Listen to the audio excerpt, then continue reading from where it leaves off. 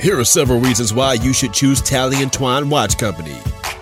Number 1, we offer a 2-year product warranty, so don't worry about fading or malfunctions. Number 2, there's no risk to you. We offer both free shipping and free returns.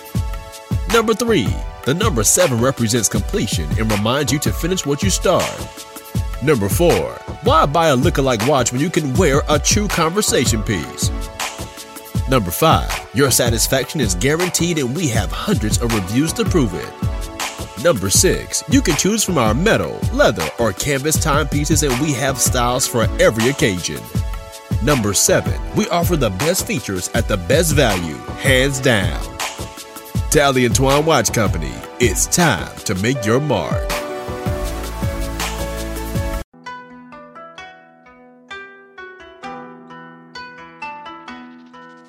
They keep asking who I am, I just tell them I'm a Christian. Occupation, a description, I just tell them I'm a Christian. Nationality, ethnicity, I tell them I'm a Christian. Keep the hyphens in division, I just tell them I'm a Christian. Welcome to the Savage Truth Podcast. This is Pastor Roy Dockery checking in with another episode. And I am, at the time of this recording, I'm in Chicago in a hotel across the street from the House of Blues, and just woke up at like 2:30 in the morning after having a dream of fighting a Russian in my kitchen. So not sure what that dream meant, but I'm gonna interpret it as I needed to get up and fight the white privilege power structure. So that's what I woke up and did. No joke. So today, the topic that I want to discuss is the illusion of inclusion and the spiritual segregation in America.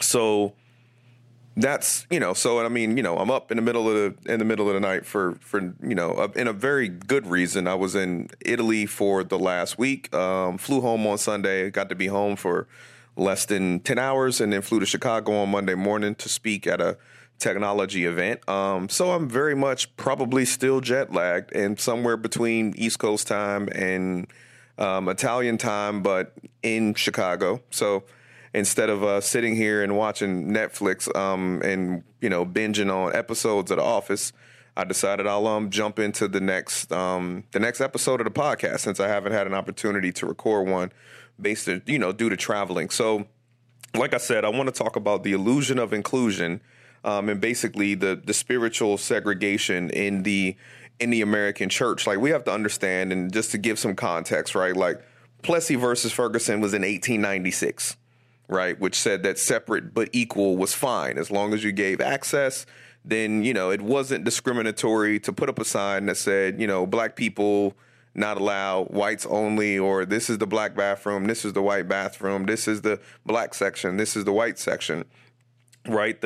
At that time, like the Supreme, and then, it had to be challenged, and it was basically challenged largely in the context of education and public education, right? So then Brown versus the Board of Education in the 1950s kind of overturned that, but the Supreme Court determined that separate but equal was a violation of the United States Constitution, right? So organizations and like systems across like the functional spectrum, whether it's private industry, education, healthcare, transportation, whatever it been, right? They've been legislated to be inclusive when it comes to diversity. So you legally have to be diverse. You can't discriminate. It's not allowed. Right. So then that led to things like the civil rights movement. Right. We have the Equal Opportunity Employment Commission. There's affirmative action programs in education and in the corporate sector. There are quota systems of and even in government contracting, you have minority requirements.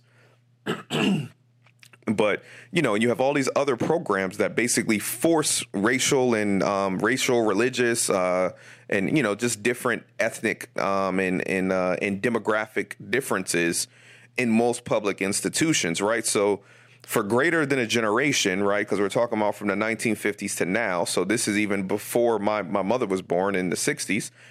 So essentially 1.5 generations. Right. We have been forced legally Especially, and when I say forced legally, you have to be in an area where diversity and other ethnic groups exist. If you're in the middle of nowhere in Montana or Utah, where only white people exist, they're not flying black people into your community to make sure that you interact with black people. So, right, this is all in the context of, you're within proximity of, or you're in a community that has a representation of diversity across ethnic or racial groups, right? So, for more than a generation, we've been forced to socially engage with other groups, whether it was racial, ethnic, or religious groups that are different than our own. But it's crazy because you look and I'm like, and I ask myself the question, like, how is it possible that 65 years after the Supreme Court ruled in Brown versus the Board of Education, like that we still have a considerable segregation issue in the American church? And then the question is, why is that important? Right? Like in school and education, we're taught facts, we're given information, we're taught history, we learn mathematical equations, right? We learn about literature and the history of literature and styles of literature. Like we learn all sorts of things, right? That stoke our intellectual interests, that stimulate our desire to learn and to grow, right? It creates our literacy and our cultural literacy, and it helps us like create our interests.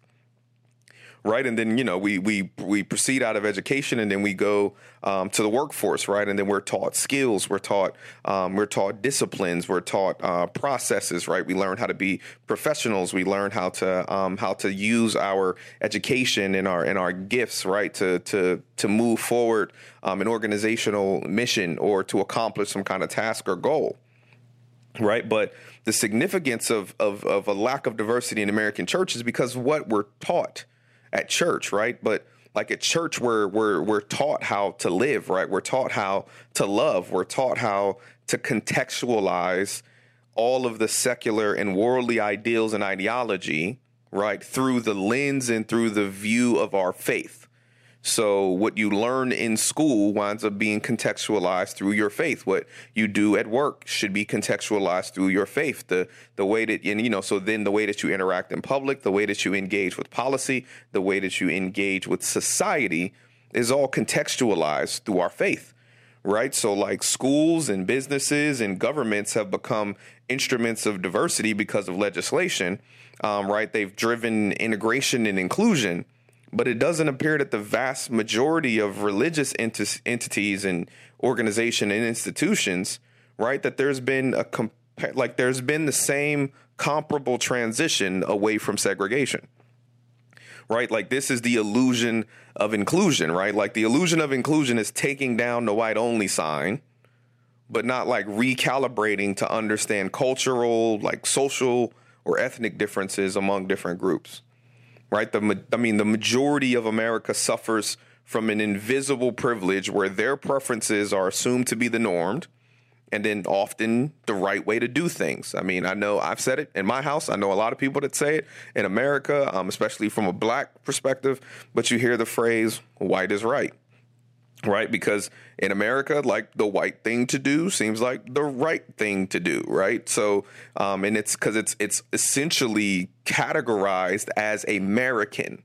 Right. So the white way of doing things, white culture, white popular opinion seems to be it creates the ethos for America. Like so the cultural things that are accepted are kind of assimilated into American white culture, and the things that are rejected by the popular white culture don't kind of make it into the tapestry of what it is we call America, right? Like white people love Chinese food and Mexican food, so it's a popular thing, and you're not necessarily flocking to eat, Kenyan or Nigerian food, so you don't really see it categorized or positioned as something that's popular, right? Or even Jamaican food, or as something that's popular, because it's not something that's readily accepted by the majority of the population, and the majority of the population kind of drives that trend of what's acceptable and essentially what's American, right? So, when you look at this and when this is transferred into the context of the American church,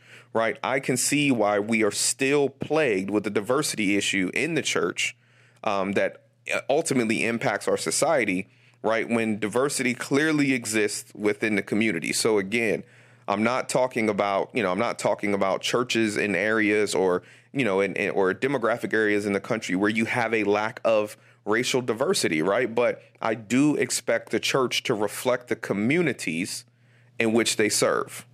Right? Like you shouldn't, the church body, right? The intention of, and I'm taking the opinion that, right, the goal of the church is to be a cornerstone of the community, which means that if a church is in a community, it should represent a community. It's insane that you can have two churches in a community across the street from each other, and one is 90% black and one is 90% white. That's insane. Like I see it in a town that I'm in. You got small churches everywhere. I don't live in a big place. I live in Clayton, Delaware, but you see small churches all over the place. But you see a small church that's almost entirely black. You see a small church that's almost entirely white. You'll see a small church that's almost entirely African, right? You see all of this, this basically racial, homogenous communities, but in the middle of a community that represents and contains all of the racial demographics that are attending these different churches, right? And some of them are different denominations. Some of them are Lutheran. Some of them are Catholic. Some of them are AME. Some of them are Baptist. Some of them are non-denominational. But at the same time, there are multiple Baptist churches that have white churches and black churches. There are multiple, Methodist churches, and you got AME church that's all black. You got a traditional Methodist church that's almost all white. So it's like, it's crazy, but the church, in my opinion, should reflect the community, right? If there are believers in the community who accept or who follow the Baptist denomination, why can't Baptists worship together, right? If there are people in a community who all believe in Methodist doctrine, then why aren't Methodists going to church together? That from a racially diverse perspective, right? There's something wrong with the way that we approach religion, with the way that we look at God, the way that we approach church from a spiritual perspective, if our churches are not a reflection of at least the diversity that's within the community where it exists. Right. So I'm not talking about, and when you read, I've been reading a book called Divided by Faith, and it seems like every time you ask questions, especially to like evangelicals or more likely to evangelicals, because that's just what the research study shows. When you ask questions about racial integration, the first thing that everybody jumps to is like, well, you can't force people to move. Right. And like you can't force people to move. And then, people got to sell their houses and go somewhere different. Like, no, that's not what I'm talking about. So I'm going to be clear. Like, I'm not talking about busing people from city to city to drive, integration and to drive racial diversity within churches, right? I think that was fine when it comes to education, even though it put the person riding the bus at a disadvantage because they get less sleep and still have to do the same amount of time in school. But at least it opened up the opportunities and it provided resources that were available in those schools that were not available in the neighborhoods where black children were previously receiving their education due to underfunding. Right. But from a church context, from an American church context, I'm talking about you drive past, a black church, you drive past a white church on your way to church. And often a lot of people are going outside of their community to find a church that meets their kind of racial preference. Right. So I know a lot of black people who live in white neighborhoods that have to drive to black neighborhoods to attend a black church. Right. I know white people who live in racially diverse and mixed neighborhoods that travel outside of that mixed neighborhood to find churches that are majority white. But the crazy thing is, like, this is the place where we're supposed to be learning about the way to love one another, learning about our neighbor. So when you look to your left and you look to your right, and especially in black churches, this always happens. We get to ask questions to our neighbor. When you look to your neighbor, like, you don't even understand the subconscious context of somebody saying, look to your neighbor, to your left and to your right. When you look around the church and everybody looks like you, how do you think people interpret the scripture, love your neighbor? Just think about that.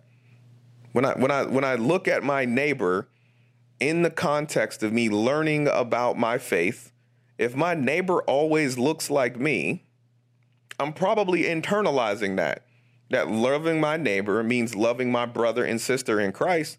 And my brothers and sisters of Christ in the local church context often are the same color as me.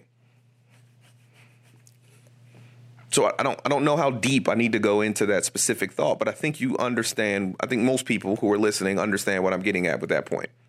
So I'll move on, right?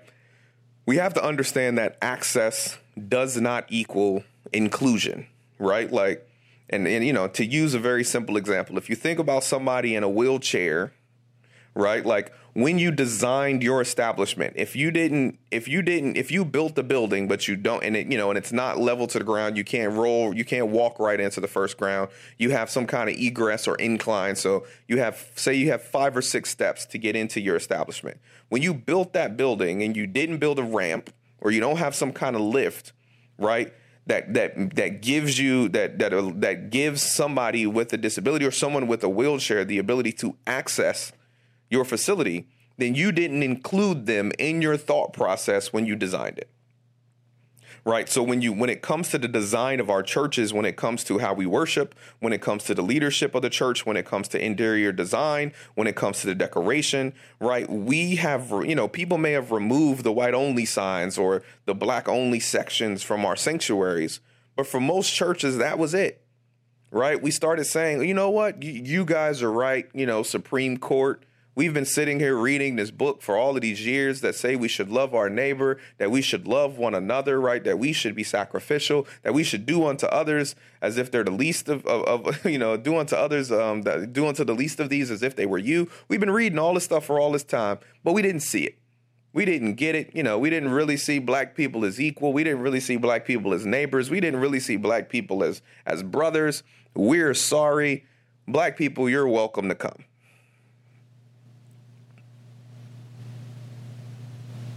And the silence is there for a reason, right? Like, repentance isn't saying I'm sorry.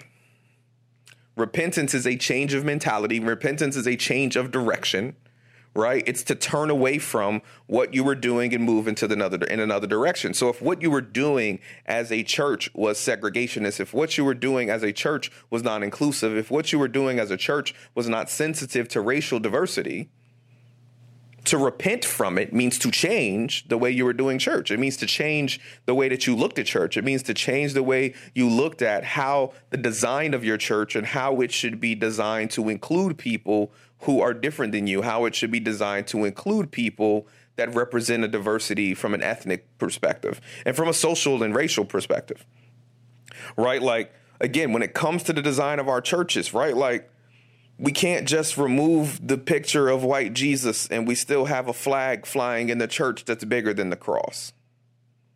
Right? Like, the preaching of the gospel did not evolve in most circles, right? Most churches didn't start changing the way that they were preaching because something that you were preaching prior to segregation being made illegal. Something you were preaching prior to that didn't touch on the fact that there was a fragment of humanity that were not being treated as if they were made in the image of God. Right? Your gospel didn't compel people to love their neighbor. Your gospel that you were preaching did not compel people to look at the injustices happening in their communities with people being attacked by dogs and Jim Crow laws where black people were being lynched. Like, you have to understand that 60 years ago, people left church to go watch lynchings. I mean, sorry, not 60 years ago. I mean, I don't know. You invited in Texas, maybe they were dragging black people behind trucks. But I mean, if you think about it, within 2 generations, right? Like somebody's grandparent right now, right, could have potentially seen a lynching after church. Right. Families used to take, I've read the book White Rage, and it just talks about how like families would take train trips to go see lynchings and the burnings of black bodies after church. Like, something was wrong with the American psyche where it completely dehumanized African Americans and black people and allowed atrocious, despicable, violent, evil things to happen to black people at the hands of Christians, in the presence of Christians, and nobody blinked an eye. So, yeah, we can say, oh, my goodness, that was horrible. We recognize it now. But I don't really think the church started teaching, and the way that we look at people, the way that we think about diversity was completely wrong, right? all of these people are our brothers. The way that they live is important. Their cultures are important. Their preferences are important, and we should include them in our services, right? To repent is not to say I'm sorry. To repent means to change.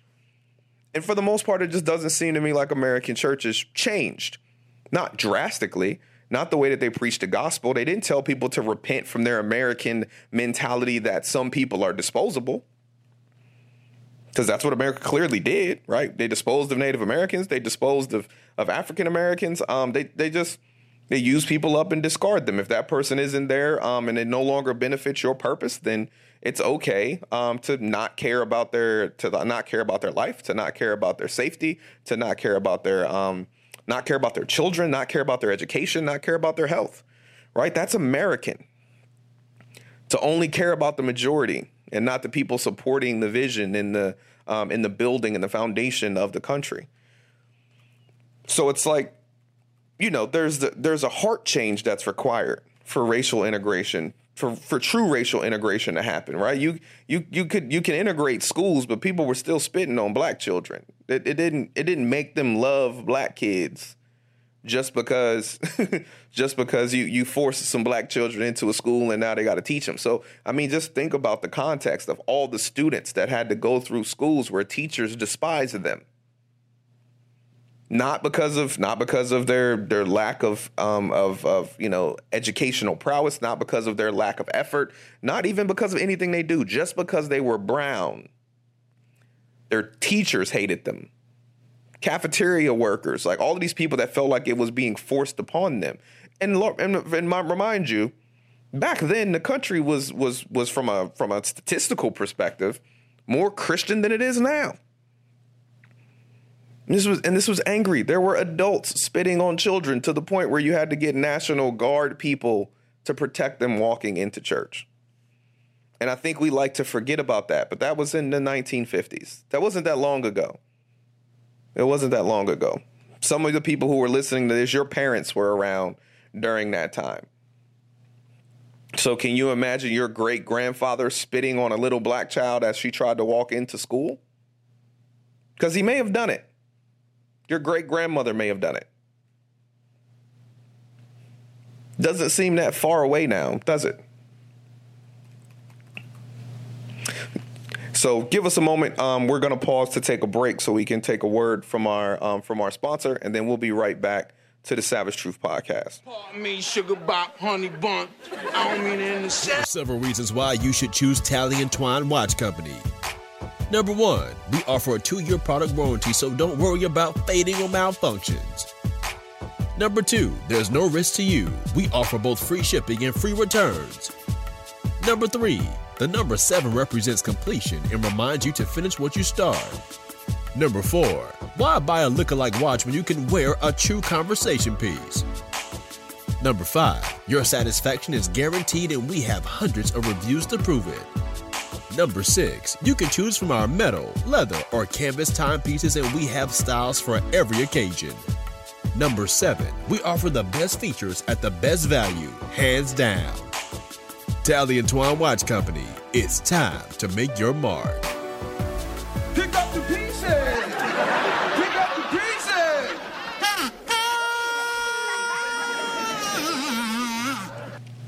I hope everybody gets a chance to check out our sponsor. Tally & Twine is an amazing vendor. Currently the only watch I wear just because I like to support things and people who I feel represent things that represent me. So Randy Williams is the CEO of Tally & Twine, and he's a great guy who has a wonderful family and is always committed to building the community and being Christ-like. So I appreciate him and the things that he does.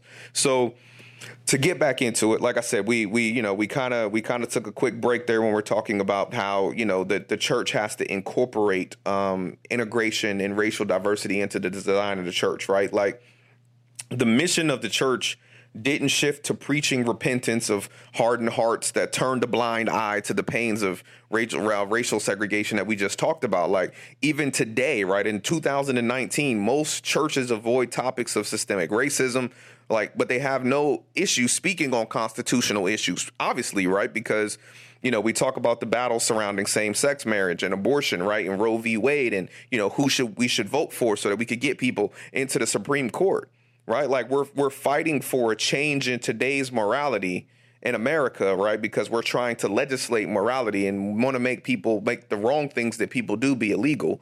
But we often ignore the fact that same court that you're angry at for making same-sex marriage illegal and for upholding Roe v. Wade, which is, over 40 years old now, right, is that that same Supreme Court had to legislate to include inclusion, right? That same court that you're angry at now, people were angry at in the 1950s because they said you have to allow black children in your churches. You have to allow black people in your school. You have to sit next to black people on a bus. You have to let black people eat in your restaurant. You have to let black people into the same door of your hospital, right? The same morality that was codified by the Supreme Court and saying that by the Constitution, right, the governing doctrine of America, racial segregation is illegal now. And people were angry about that, right? But the church didn't take that angry position in America, and so America went forth and they legislated addressing the tangible effects of racism, right? They addressed institutional racism. They addressed, they tried to address racial segregation in education. They tried to address racial segregation in public transportation and, in businesses that were associated with government. So that's why you have Equal Opportunity Employment Commission and all of this other stuff. So they tried to penalize racism in tangible ways. But in my opinion, it was the responsibility of the American church after the Supreme Court set the example, because the church did not do it, which is counter-Christian anyway, right? The church should have driven the movement, not the Supreme Court, because you can force people to make a tangible change to their environment, but that doesn't mean you're changing their hearts. Right. In my opinion, the government sets the guidelines and uses the sword to punish crime. Right. So it legislates the borders in which we're not supposed to cross, because when we cross those borders, we are infringing on other people's rights or causing undue harm. Right. But inside that box, right, the way that humans interact, the way that we choose to engage and interact with each other. Right. As a Christian, as a person of faith, I think those things are largely driven by our faith, right? The things that we're taught within our family, the things that we're taught within our churches. So, the government, the Supreme Court had to legislate inclusion to offset the tangible effects of racism, but the church never took on the initiative to fight the intangible effects of racism. Right. We preach love our neighbor to those who live in segregated communities. Right. We categorize our neighbors. And I've even been in a church in a meeting where someone asked the question like, well, we got to love our neighbors, so we should do stuff for the community. And I had an older white gentleman that said, well, you know what, like, the way I interpret the Bible, like my neighbor is like we got to take care of Christians first. And then after we take care of like people in our church, then we can worry about our community. But like that church was all white. Like we were literally the only black family in the church. So you're basically saying, like, let's take care of white people first, or not even white people specifically in our church, and then we'll take care of the community after that, right? So you're even categorizing neighbors, people categorize neighbors as our brothers and sisters in Christ, and even a smaller subcategory of that is our brothers and sisters of Christ who are in the same denomination, the denomination of faith that we are. Right. Which again limits that view to a rather homogenous racial segment, a very milky racial segment. So we don't like define neighbor like as the global human race, or as our coworkers or our classmates, or, people we pass on the subway, people that we shop with at Walmart, people that we run into at the grocery store. Like most Christians aren't contextualizing that as their neighbor. Right. I said, when you go look to your left, look to your right, tell your neighbor that God will do a work in your life this week. Right. Like that person to your left and to your right normally looks like you. Or sometimes you're in the church, and when you look to your left and to your right, which is often the situation for my family, those people don't look like me. Because I don't go to a black church. I go to a church that's majority white. So, but often a person to my right or to my left, or at least to my right, is normally my wife. So again, I'm still looking at a black person and loving my neighbor who is often my spouse. But, just to illustrate the concept that inclusion can be an illusion if inclusion stops at providing access. I remember my mom's second husband, Jeff, he was from Knoxville, Tennessee. So I remember us taking a trip, and we were going up to Pigeon Forge in the Tennessee mountains. And this is before the GPS days where, dads used to wander around with maps and refuse to ask for directions. And at this point, we are so lost, like in the mountains of Tennessee. We don't know where we're going. I don't even think we have a map. And so, it's starting to get tensions in the car. My mom is not a woman to sit back and just allow a man to drift in the wrong direction, right? She gonna speak up. So she's getting hot, and it was like, you know what? You need to pull over, ask for directions. You don't know where you're going.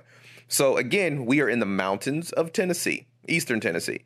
So we don't know where anything is. We're not seeing no gas station. It's a couple of gravel roads that probably lead to somebody's private property. And we come around the corner and we come across what looks to be a bar, and more specifically like a biker bar. So my stepdad, whose family is culturally diverse, but very, very light skinned, fair skinned black man with Native American DNA and culture as well, right? So the lightest of black people you probably know, like he almost looked like Vanilla Ice with a suntan. So I mean, lightest of light. So not the typical threatening, brown or dark black man that's easy to point from afar. From a distance, he could probably pass as white, could possibly get interpreted as like a Puerto Rican or something like that. So, but we pull up to this place, and I vividly remember looking out the window as a kid and, saw the motorcycles, which I thought were cool.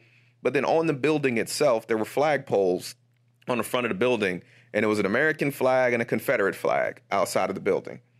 And so, we're just kind of looking, and we're like, look, well, it's the only place. So my stepdad gets out the car, and he proceeds to walk towards the building. And I can't remember if I heard it. I mean, this was years ago. It was probably 28 years ago now. Can't remember if I heard it or if he told us when he got back in the car. But when he started walking towards the front door, there was a guy getting off his bike, a white guy getting off his bike that walked up to my stepdad and basically asked him like, okay, hold on, where are you going? All right. And my stepdad was like, I'm walking in the building. I'm just going to go in here and just want to ask for directions where, my family, we're trying to get to Pigeon Forge and we're clearly lost. And the guy I just remember seeing like very puzzled look on his face, like kind of turning his head to the side. And he asked my stepdad, he was like, don't you see that flag over there? And he was pointing to the Confederate flag. And he was like, I suggest you and your family get out of here. And because he was like, if you walk in that bar, I can't guarantee you're going to come out. Right. So I was probably at least 9 at the time. So this was probably 1991, 1992. I'm only 36 years old. For those who don't know me or who didn't listen to the first episode where I said what my age was, I'm 36 years old. I wasn't born in 1952. I'm not in my 60s. I wasn't born that long ago. Right. So I'm 36 years old. And I had a man tell my stepdad that if you walk into this bar with a Confederate flag, the rebel flag, the Southern Cross, whatever you want to call it, flying next to an American flag, by the way, which I've never understood the correlation between the two, which is why I kind of have a problem when people fly either flag, because people who fly one normally fly the other one as well, which tells me there's something wrong with both of them, or at least the ideals behind both of them.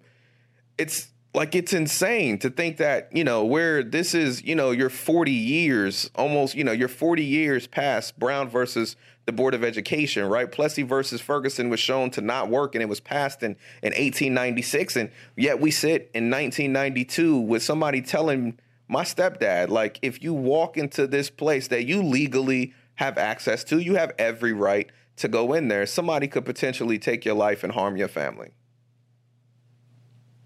Right? Like, inclusion is an illusion. That building didn't have a whites only sign. It had a Confederate flag outside. But it was very clearly conveyed to us that it meant the same thing. And a lot of places today, I think, still mean the same thing. Right? If you have a business with a Confederate flag outside, I'm not patronizing you. If you just not, right? Because I was told by people who represent that flag, who wear that flag on their vest of their, for their motorcycle club or gang, whichever it was, right? That flag means that we don't want you, right? That flag was resurrected during, post Brown versus the Board of Education as a representation that we will not allow, we wanted to be sovereign in individual state decisions and not allow the federal government to impose integration on us. And that's what it still means to a lot of people, regardless if, it's history, Southern heritage, whatever. Like, it was taken out by David Duke, and it had nothing to do with the Civil War. It had to do with the fact that you're not going to make my state integrate, right? We're going to stand up for states' rights, and you ain't going to, your black children aren't going to school with my white children. Because, So, like, that's the reality of it, right? So, access is legal. Right. This is an illusion of inclusion that you can move freely about the country and do whatever you want to do, but you can't. That's just false. Even in 2019, that is false. When you travel between Maryland and Virginia, you got this this huge Dixie store. I've never seen a line of black people waiting to get into the store with the giant Confederate flag flying over the highway. I just don't. They just go to the gas station across the street. Because that flag tells me that you don't really want me there. I'm not welcome there. You're representing something that you're representing a movement. You're representing a part of history that did not recognize my humanity. So why is that something I would want to do, right? So there can be an illusion of inclusion. Just because it's illegal for you to discriminate doesn't mean you can't create an environment or design an environment in which people who are looking for diversity, or people who are of a diverse nature, will avoid your establishment, will avoid your organization, will avoid your institution, because the design of your institution is not inclusive. Right? The way that your institution looks, it doesn't look like it's accepting of or has open doors for black people or minorities in general. Right. I may have to ask myself a question like, how does a flag in a church make me feel? Right. A flag represents America. And to some people, that's a proud thing. Right. I'm a Navy veteran. I'm a disabled veteran. Right. I served my country. I pledged to protect pledged to uphold and protect the Constitution against enemies, both foreign and domestic. I did that, but I didn't pledge allegiance to a flag in the military, right? I took an oath to uphold the Constitution. So when you put a flag in a church, you're putting America in a building that's supposed to be about Christ. I'm Christian, everybody know that. You heard the song at the beginning of the podcast, right? So you put a flag up in a church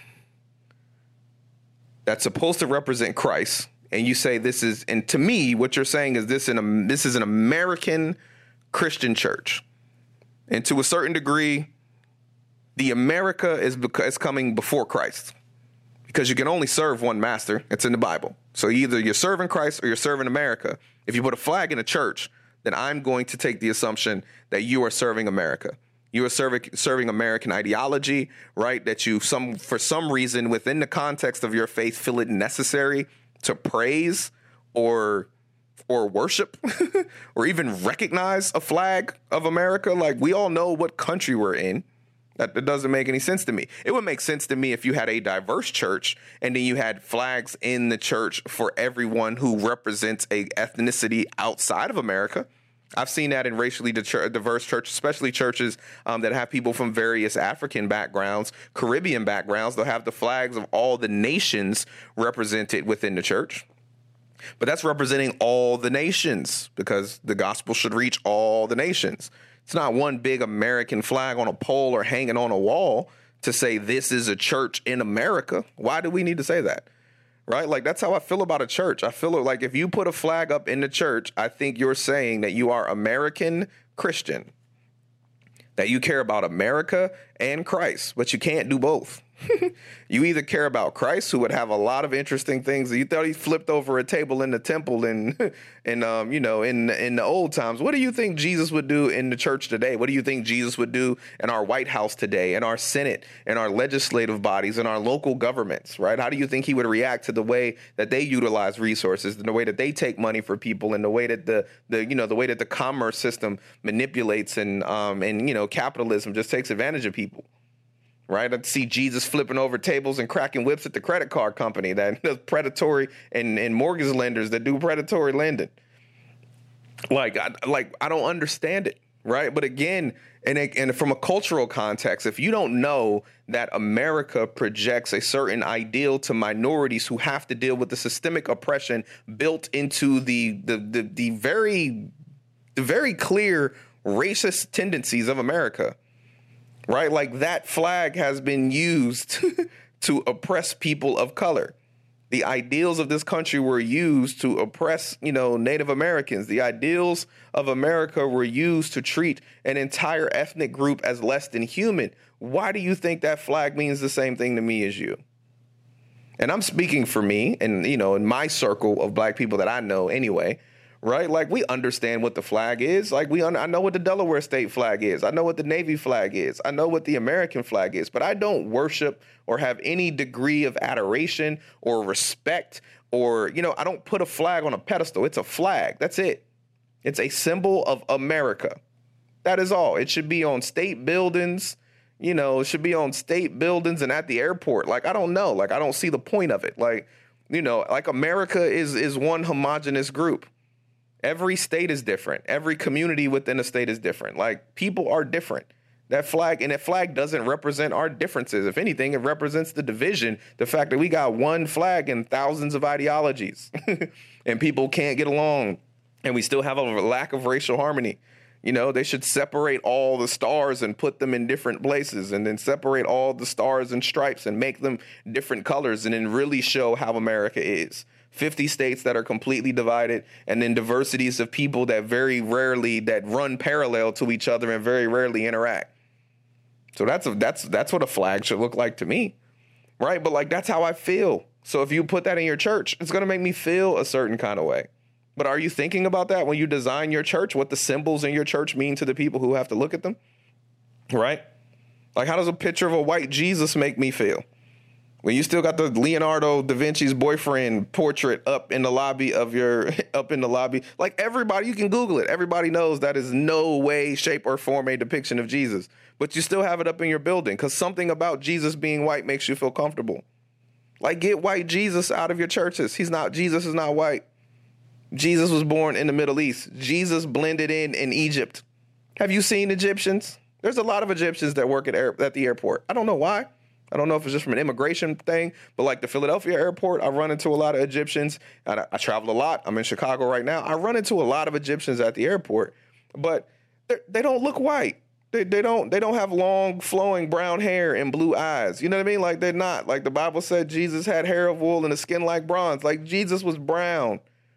Take down the why you have a lie portrayed in your building. Like, but it makes you feel better. But again, in your interior design, if you got pictures of white saints all over the building, right? If you have pictures of white disciples all over your building, the Last Supper portrait with all of these white men who were also, almost all of them were also Middle Eastern brown people, but you got a Last Supper picture with a bunch of white people in it. These people were not white.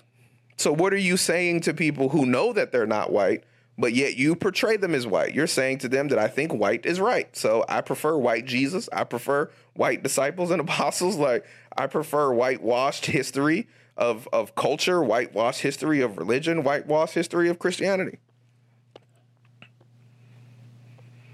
Right? Like how does the silence of white Christians when racism is so blatantly apparent make black people feel? Right? When there's a racially charged shooting, but it's not mentioned condolences or a moment of silence in Sunday service.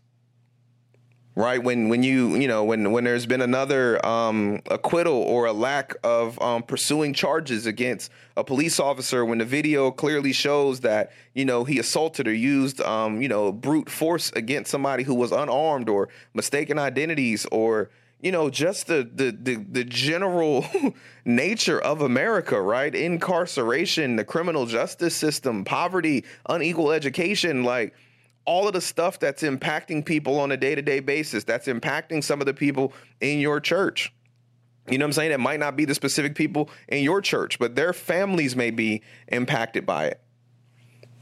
right? Like when you see atrocities happening to black people all across the country, that doesn't make you wonder like how your black friends feel about that. You don't feel like as a pastor, you don't want to speak to that pain that, you know what I mean, or that anxiety or that fear that your black members may be dealing with, even if you can't relate to it, because you don't have to deal with it, because you don't have to. You get to live in a country where you have the privilege of being a part of the majority.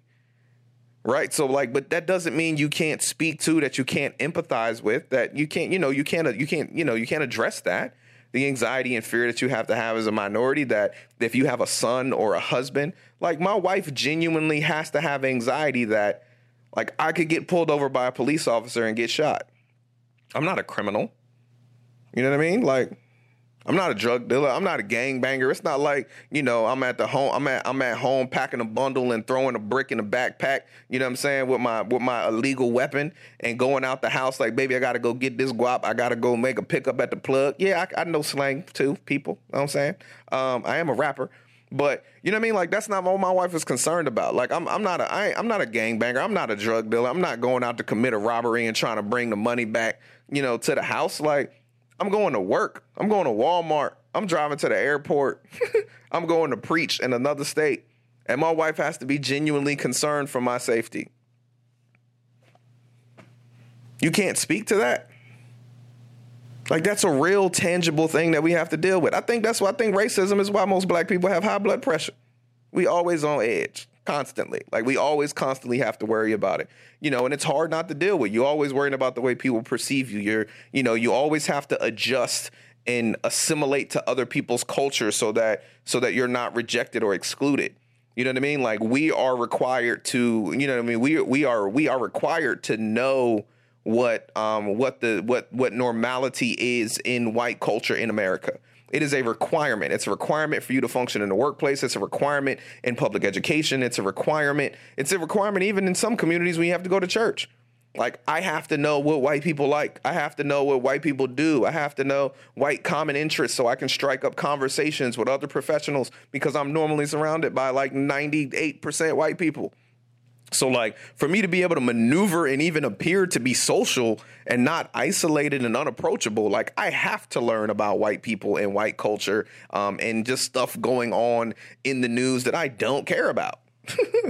I don't care about sports. I don't really care about politics, right? I don't care about there's a lot of stuff I don't care about. There's a lot of things going on in communities that directly affect me and people in my family and people that I love and people that I'm called to minister to that I would rather spend time engaging in, right? But even as a professional, like in my job, like I work in technology and in automation. So like, I have to be knowledgeable of technology. I have to be knowledgeable because I'm in that space. So it's like when you're in that space, when you're trying to function in that space, you have to be aware of it. But the crazy thing is that for everybody who's not white in America, we're in your space. So we have to learn your culture. We have to learn your ways. We have to assimilate and accommodate your ways because you're the majority and I'm playing in your space. So I have to know and I have to play by your rules. Right. Like when you think about it, it's like, and it's all of this, like, so what do you do? Like, what's the answer? What's the solution? And it's, and I don't know. Right. I have ideas. I have thoughts. Everybody has thoughts. Everybody has opinions. I'm not the first person who's thought about this. There's thousands and probably, tens of thousands of books written on this, and people continue to look at it. But it's like, I don't know what we're not saying to people where they don't get it. Right. Like, and people are like, well, you have black churches. Like, we have black churches because we couldn't have church. We weren't allowed in white churches. You can't use that as an excuse why your church doesn't have diversity. You can't lock the door on us and get mad when we go build our own building. Because that's what happened. You locked the door, told us not to come in, we went and built our own building. Then the government came back and told you to unlock your door, and you unlocked the door and said, hey, you guys can come back. We had already built our own building. You can't just unlock the door and say, come back. You got to unlock the door, leave your building, come to our building, and show you really mean it. Right? You want to start some integration, and start walking into black churches. Start inviting black pastors to preach at your churches, doing pulpit swaps. right? Start attending the fellowship in the community events thrown by black churches, because the reason they exist is because you locked your door until the government told you it was wrong. So don't look at them like, well, we're here, our door's open, they should come, but your door wasn't always open. And the reason they had to go make their own door, the reason they had to go build their own building is because your door was locked. So now it's your responsibility to walk out of your door and go over there, right? It's like if I have a neighbor and the first time my neighbor came to speak to me, right? If I moved into my house and my neighbor did, the American television sitcom thing of coming over and bringing me muffins. And when my neighbor came to bring me muffins, my door was locked, but you can see me through the glass storm door that I have. And so I'm home, I'm here, and I'm just looking at you like, no, thank you. I don't want you here. How do you think that impacts my relationship with my neighbor? Would you really expect my neighbor to come over again after I have an epiphany, right? After my wife tells me I was being rude to my neighbor and I need to be more social, right? After an external force compels me to change my opinion? It would be my responsibility to then go to my neighbor's house and apologize for the position of my heart when they approached me the first time. It would be my responsibility to go to my neighbor's house and now bring them a muffin, since they since they originally extended an offer of grace and fellowship to me. It's my responsibility, since I did them wrong, to repent. Right? Not to just ask for forgiveness and say, hey, by the way, I'm sorry that I ignored you that time and didn't want you to come into my house. Can't just say that. I have to change my mindset, and then I have to take the initiative to change my direction. If my direction was to allow you to be isolated and separate from me, then I should change my mindset, repent, turn away from isolation and separation, and then be deliberate about integration and inclusion. Because again, the illusion of inclusion is me saying I'm sorry, but not going to get the people that I previously cast out, not going to connect to the people that I previously denied access, not going and being intentional and showing that I haven't just said sorry because someone else smacked my hand, that I genuinely have a change of heart, that I genuinely have a change of mentality. And I want to be different. I want you to see that I'm different. I want you to help me with the design of my church. I want you to help me be more involved in the community. I want you to help me understand diversity. I want you to help me understand ethnic differences and social differences, right? Come into my church and tell me what makes black people feel uncomfortable here, right? Because it's funny. You have the same thing. When you're white and you go to an all black church, there's things in that church that make you feel uncomfortable. Right? Like it exists. So I don't know why people, like, if you walk into a Korean church, there's stuff in that church that makes you feel uncomfortable. So why don't we think, why do we act like that doesn't exist when it happens in reverse? When people go to an all white church, people go to an all black church, an all Korean church, an all African church, or whatever, right? There are cultural differences and different things like that. But at the end of the day, if you follow the same God, we are commanded to love our neighbor as ourselves. We are commanded to love one another. We are commanded to serve one another. We should be serving people in our community. We should be loving people in our community. And we should definitely be worshiping with people in our community that hold the same faith values that we do. Right? Churches are some of the largest owners of real estate, but it's because none of us can get along. So we got to buy so many buildings so that we can all sit in our denominationally, racially segregated churches on Sunday and, not go about following God's commands. Right? Like the black church was created out of a necessity. So like, unless you eliminate that necessity, it will continue to exist. Right? As long as we feel excluded, underrepresented, you're not speaking to our issues. You're not contextualizing systemic race issues in the majority of churches through the lens of the gospel. Right? Like if you don't contextualize social issues through the lens of the gospel, right? Segregation and all of this other stuff, like we will not see an evolution of the heart centered. We won't see a heart centered racial change in our society, in America. Right? Like religion teaches us and models the behavior that leads to eternal rewards or eternal punishments. Right? So what is emphasized in the church has an eternal consequence. If you go back to the first episode, the first full episode where I talked about racism and love, it's about who you love, not who you hate. Right? You will know, that I feel like racism is a sin.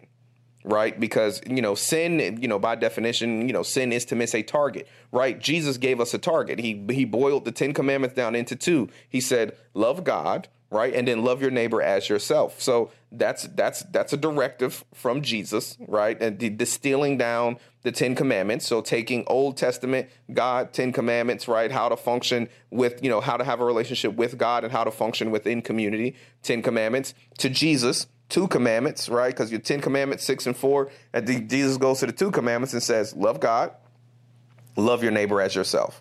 So to disregard those commandments is to miss a target established by Jesus, previously, reiterated by Jesus, established by God, right? So you're disobeying Jesus by not loving your neighbor as yourself. So you're missing a target.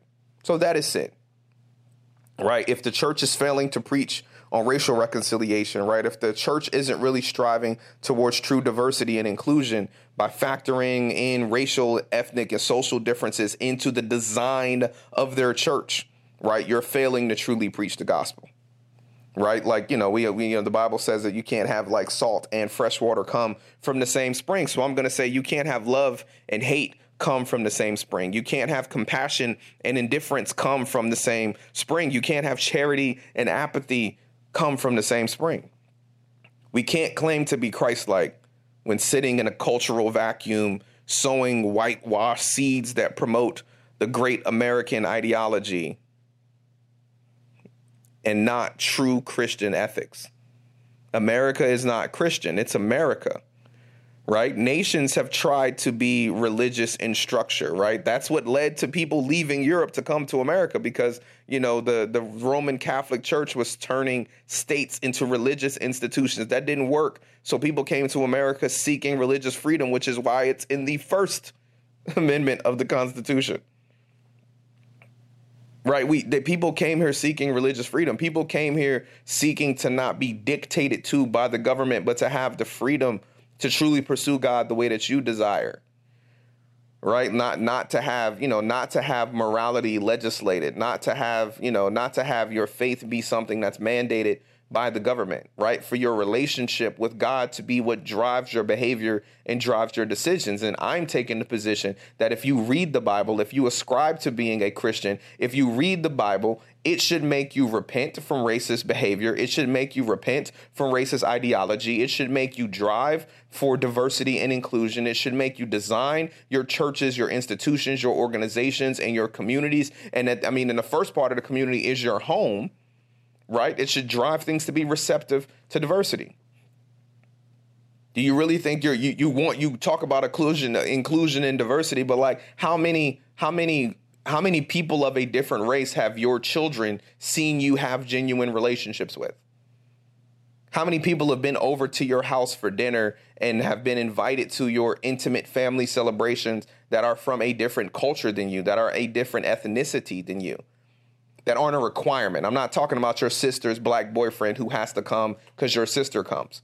But like how many people in your circle, like when you step outside of your coworkers, that most of us have those are work friends, work relationships with, that you may invite to a birthday party, right? But like, you know what I mean? Like as a parent, like are there people that you genuinely depend on? Are there people that you have real strong, like lasting, loving relationships outside of occupation that are different than you?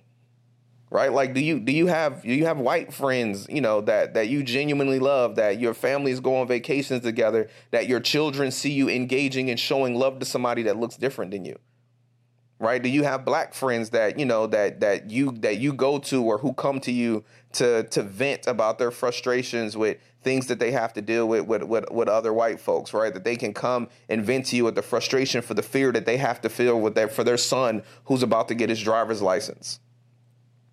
Right? Do we have genuine relationships, or do we all sit in vacuums?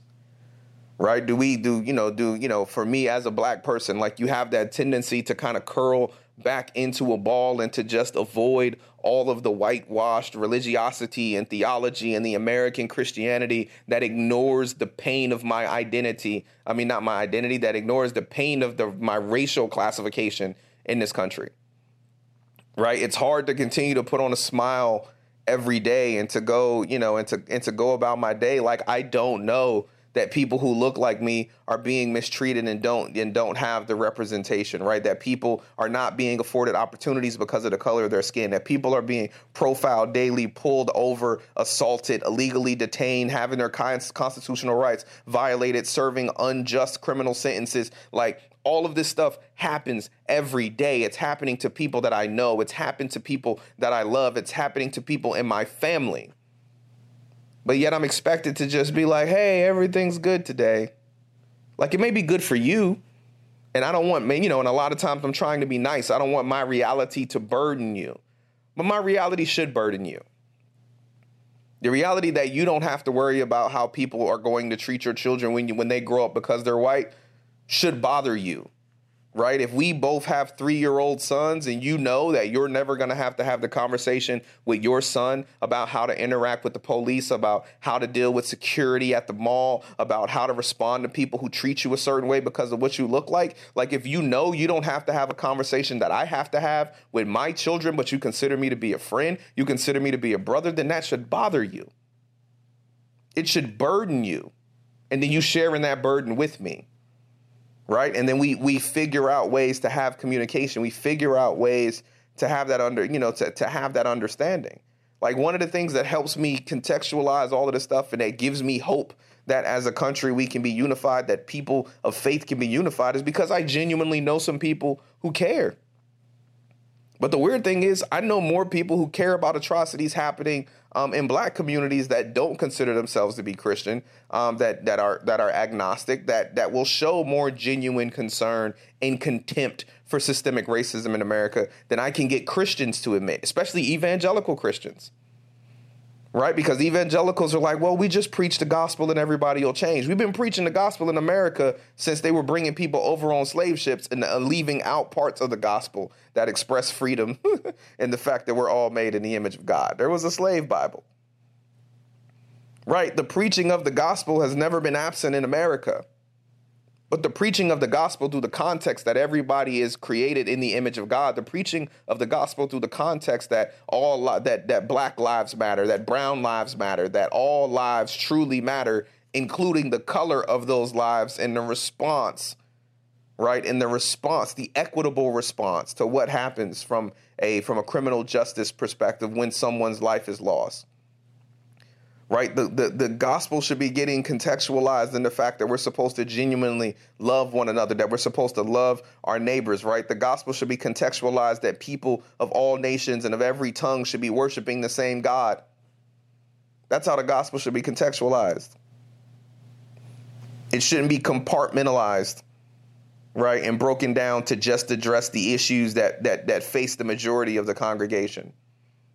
Right. It shouldn't just be tampered on how we deal with issues at work and how we deal with bosses that don't appreciate our effort and how we deal with financial decisions because how we deal with money crises because we make poor financial decisions, or how we raise our children because social media is so out of hand and, the devil's creeping in through every Snapchat. Like, yeah, those things are important, but there is a cancer in this country that has existed for hundreds of years.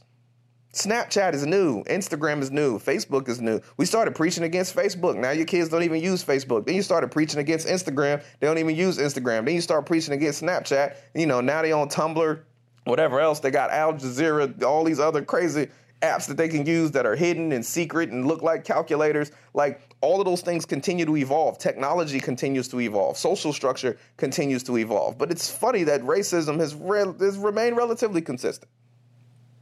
Because we don't attack it. We don't address it. We don't talk about it. We don't talk about it like it's sin. We don't talk about it like it's something that needs to be removed. We just unlock the doors. We remove the signs. We say, you're all welcome, but come into my world. Assimilate to my culture. I'm not here to make you comfortable. I'm not here to make you feel included. I'm not here to address your issues. I'm not really here to treat you as family, because I care about the issues that impact everybody in my family. I said it on one of the, I think on the Facebook post. If I have somebody in my family or somebody I love who's disabled, now I care, when I'm in a store and I look around, I remember being in Foreman Mills up in Wilmington, Delaware, and looking around, and I'm just like, man, there's nowhere for a wheelchair to get around in here. They really need to space these aisles out. This is because I love somebody who's in a wheelchair. She goes to my church. Like, now I think about it. I never had to think about that before. At the most, I was thinking about the distance of aisles because I got to push a stroller through it. But even that, about the same distance, right? Like, but when you don't have kids, you're not looking around like, where can you get a stroller? You don't care. You don't have kids. It's not a concern to you. Looking at how can I get my shopping cart through here? Can I walk over to grab something and come back to my shopping cart? But when you care about people who are different than you, when you genuinely love other people like yourself, then that means the way that the world interacts with them is how the world interacts with you. If you love me as yourself, then you would be worried about how police treat me because it's essentially how police treat you. If you loved me like you loved yourself, then you would be worried about, you would be considering like how the Confederate flag makes me feel because it should be the way it makes you feel. You should care because that's what Christ said. It's not what I said. It's what Christ said. Jesus said, love your neighbor as yourself. So do it. Right? Inclusion is an illusion. Access is an illusion if it's not incorporated into the design, right? You have to design your churches. You have to be intentional about integration, and you have to go out and you have to apologize, white America, to the fact that Black America had to establish its own religious structure because not you, but your grandparents and your great-grandparents said we weren't invited. So no, you didn't do it. You weren't personally involved. You didn't lock the door, but you're in the building that had the door locked that required me to go build my own building. So that's why we're not that close as neighbors. Because when my great-grandparents brought muffins and biscuits to the church picnic, they were told they weren't allowed. So they took their muffins and, they took the muffins and the biscuits because everybody assimilated our eating culture and took our food. But so they ate the muffins and the biscuits and then told us we weren't allowed. Or we had to sit in the back in the section like outside the church and we could hear the sermon, but we couldn't see the people preaching. Right? So we left. Study the African, the AME church, African Methodist Episcopal Church. Like, study it. They were going to church. They were going to white churches. And then a heathen group of people that just found the Bible and started their own religion. They just got tired of being treated differently. They wanted to be spoken to. They wanted to be respected. They wanted to be identified. They wanted to be included. Legislation doesn't change morality. If it was, racism wouldn't exist today because racism was deemed to be unconstitutional. Discrimination was deemed to be unconstitutional. Segregation was deemed to be unconstitutional. Yet our churches are still segregated. Yet I still experience discrimination on a regular basis. I still deal with racism and people aren't going to jail for it. Right? Hate crimes only really became a thing and they largely get prosecuted because of crimes against the LGBTQ plus community. Right? They're very rarely used in the context of racial hate crimes, especially when you talk about like murder. But there are hate groups. It is 2019 and the Klan still exists. There are hate groups in 2019 with stated objectives about hating other races. But we don't talk about that as Christians. We don't speak against that as Christians. Why don't Christians protest at Klan rallies? Shouldn't Christians just show up to Klan rallies with signs that say, love your neighbor? Because some of the people that go to your church are at the Klan rally. So should you go protest it? We'll protest Planned Parenthood, but we'll let the Klan organize because it's their right. First Amendment, they got the right to speak. That don't make it Christ-like. Shouldn't you stand against things that aren't Christ-like? Now I'm just ranting. So, the gospel has the power to change the hearts of men. But as teachers and preachers of God's word who contextualize the gospel and create messages and exegete the scripture to deliver sermons to people in ways that that promote and that create lessons that apply to our current times and to the modern day. Like, we need to use the gospel to penetrate the hearts of people so that we really can deal with racism in this country, so that we really can strive for inclusion and diversity, so that we can really strive to love our neighbor that looks different than us, that even believes different than us, right? Because, even the Bible says that, like, the way that you behave as disciples and the way that you love one another is what, the way you love one another is what make people know that you're a disciple. So Jesus said, they will know you follow me by the way you love people. I'm summarizing, it's not a quote. You can look it up. You have the Google. I like to encourage people to do things, so you can read that in the Bible.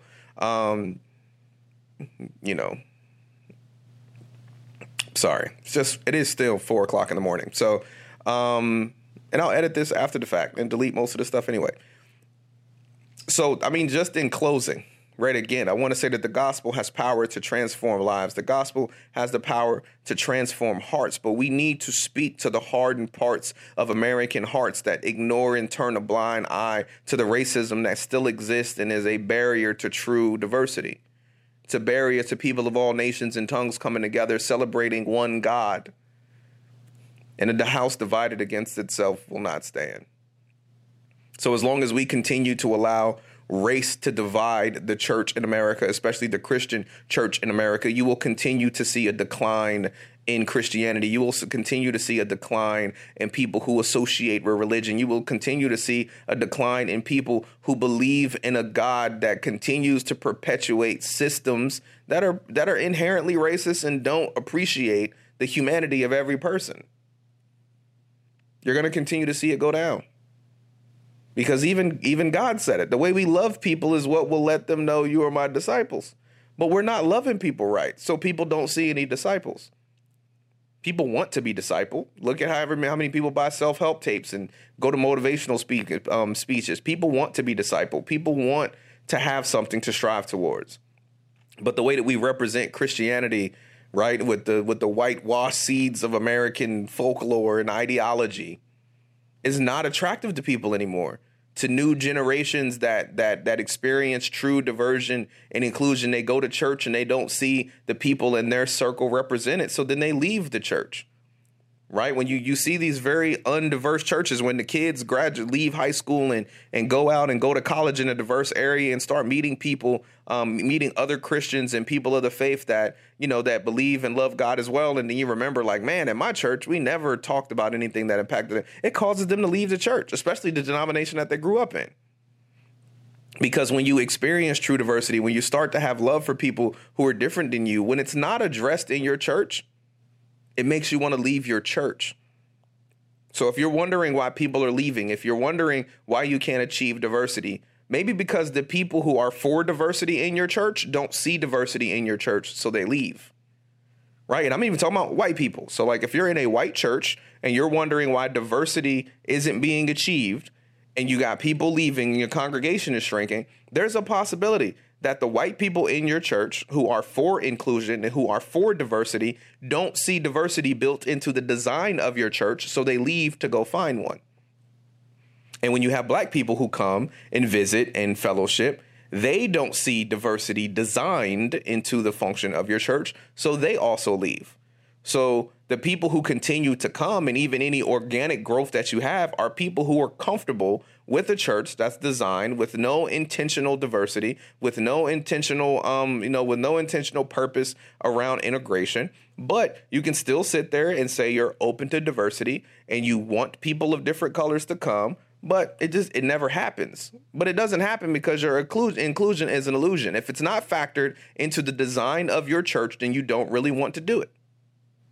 That's like saying you want to take collections and you ain't got a plate and the bank has no bank account. Like, oh, we gonna take debit card payments in the back, and you just got a piece of paper and a pad. You don't even have anybody to process an ACH transaction. Churches have evolved their design so many times over the years, right? We went from everybody reading hymnals and Bibles that were in the pews to everybody sitting in folding chairs or some other kind of portable, mobile chair or interconnecting chair system. And now we project the words to the songs on projectors and screens, right? And we use digital electronics, we use digital sound equipment, and we use web apps, and we use video learning and training. The church has evolved in the way that it educates, the way that it entertains, the way that it communicates, but the church is not evolving in the way that it treats diversity. The church has changed its design in every way. Now everybody's got pop-up signs and cafes and everything else in their church, but the church has not changed their design to be inclusive to all nations in the majority of places. There are churches who are doing it successfully, but they're a minority. The churches who are in communities, the churches who have been in communities for years, even some of the churches who are establishing themselves in the community are not addressing the needs of a diverse population. They design their church for a demographic. Right, and that demographic could be an age, could be an economic group, could be a family structure. But you can design a church that accommodates millennials and young married couples between 28 and 35, and you can do that, and you'll attract millennials between 28 and 35. But in that, there's diversity within millennials. Are you still making sure that your church is going to address the needs of is it being built into your design, right? Not just to be aesthetically attractive to millennials, not to be programmatically attractive to millennials, but is it built into your design to actually address issues of diversity with millennials? Because for some reason we still, even within millennials, right? When we look at some of the shootings recently, these people are not in their 60s, right? The resurgence of the white supremacy movement and the alt-right movement is being done by early Gen Xers and millennials. These are not baby boomers and traditionalists promoting this. It's their grandchildren. So there's a problem we still need to address. We need to put it into the design of how we choose to preach and spread the gospel. If it's not in the design, then you are not intentional about it. And your discussion about diversity, your mission statements about inclusion are illusions, and you're really not working toward it. So thank you for joining us. As I always say, I hope that if you don't know Christ, you find him. The gospel is a transformative thing. The gospel is a freeing thing. The gospel is just everything to me, in what I believe and how I behave and what I do. And I will continue to address issues of race, address issues of whatever issue God puts on my heart through the context of that. Because above all, I am a Christian, but I am also a part of and have the experiences of Black culture. So I'm going to speak to that context to make sure that people understand it. And hopefully I say it in a way where people get something that they may have previously missed or something that they just need clarity on. And if you have any questions, if you want to have any other discussions with it, please feel free to visit the website, Roy Dockery, www.roydockery.org. Feel free to contact us. We are open to speak about this subject in any context and in any manner, because we really need to do something about it. It impacts our communities in a real way, and it needs to change. I hope that heart change occurs through the experience of the gospel and through the teaching of God's word. But we'll continue to spread the message by any means necessary. So this is A Savage Truth with Pastor Roy Dockery. Thank you for joining me. I hope you have a blessed day. Thank you for your support. Please share, please subscribe, all of the stuff that people do on social media to continue to spread the message. So it's time to be loud but humble, because people need to hear the truth. God bless you. They keep asking who I am, I just tell them I'm a Christian. Occupation, a description, I just tell them I'm a Christian. Nationality, ethnicity, I tell them I'm a Christian. Keep the hyphens in division, I just tell them I'm a Christian.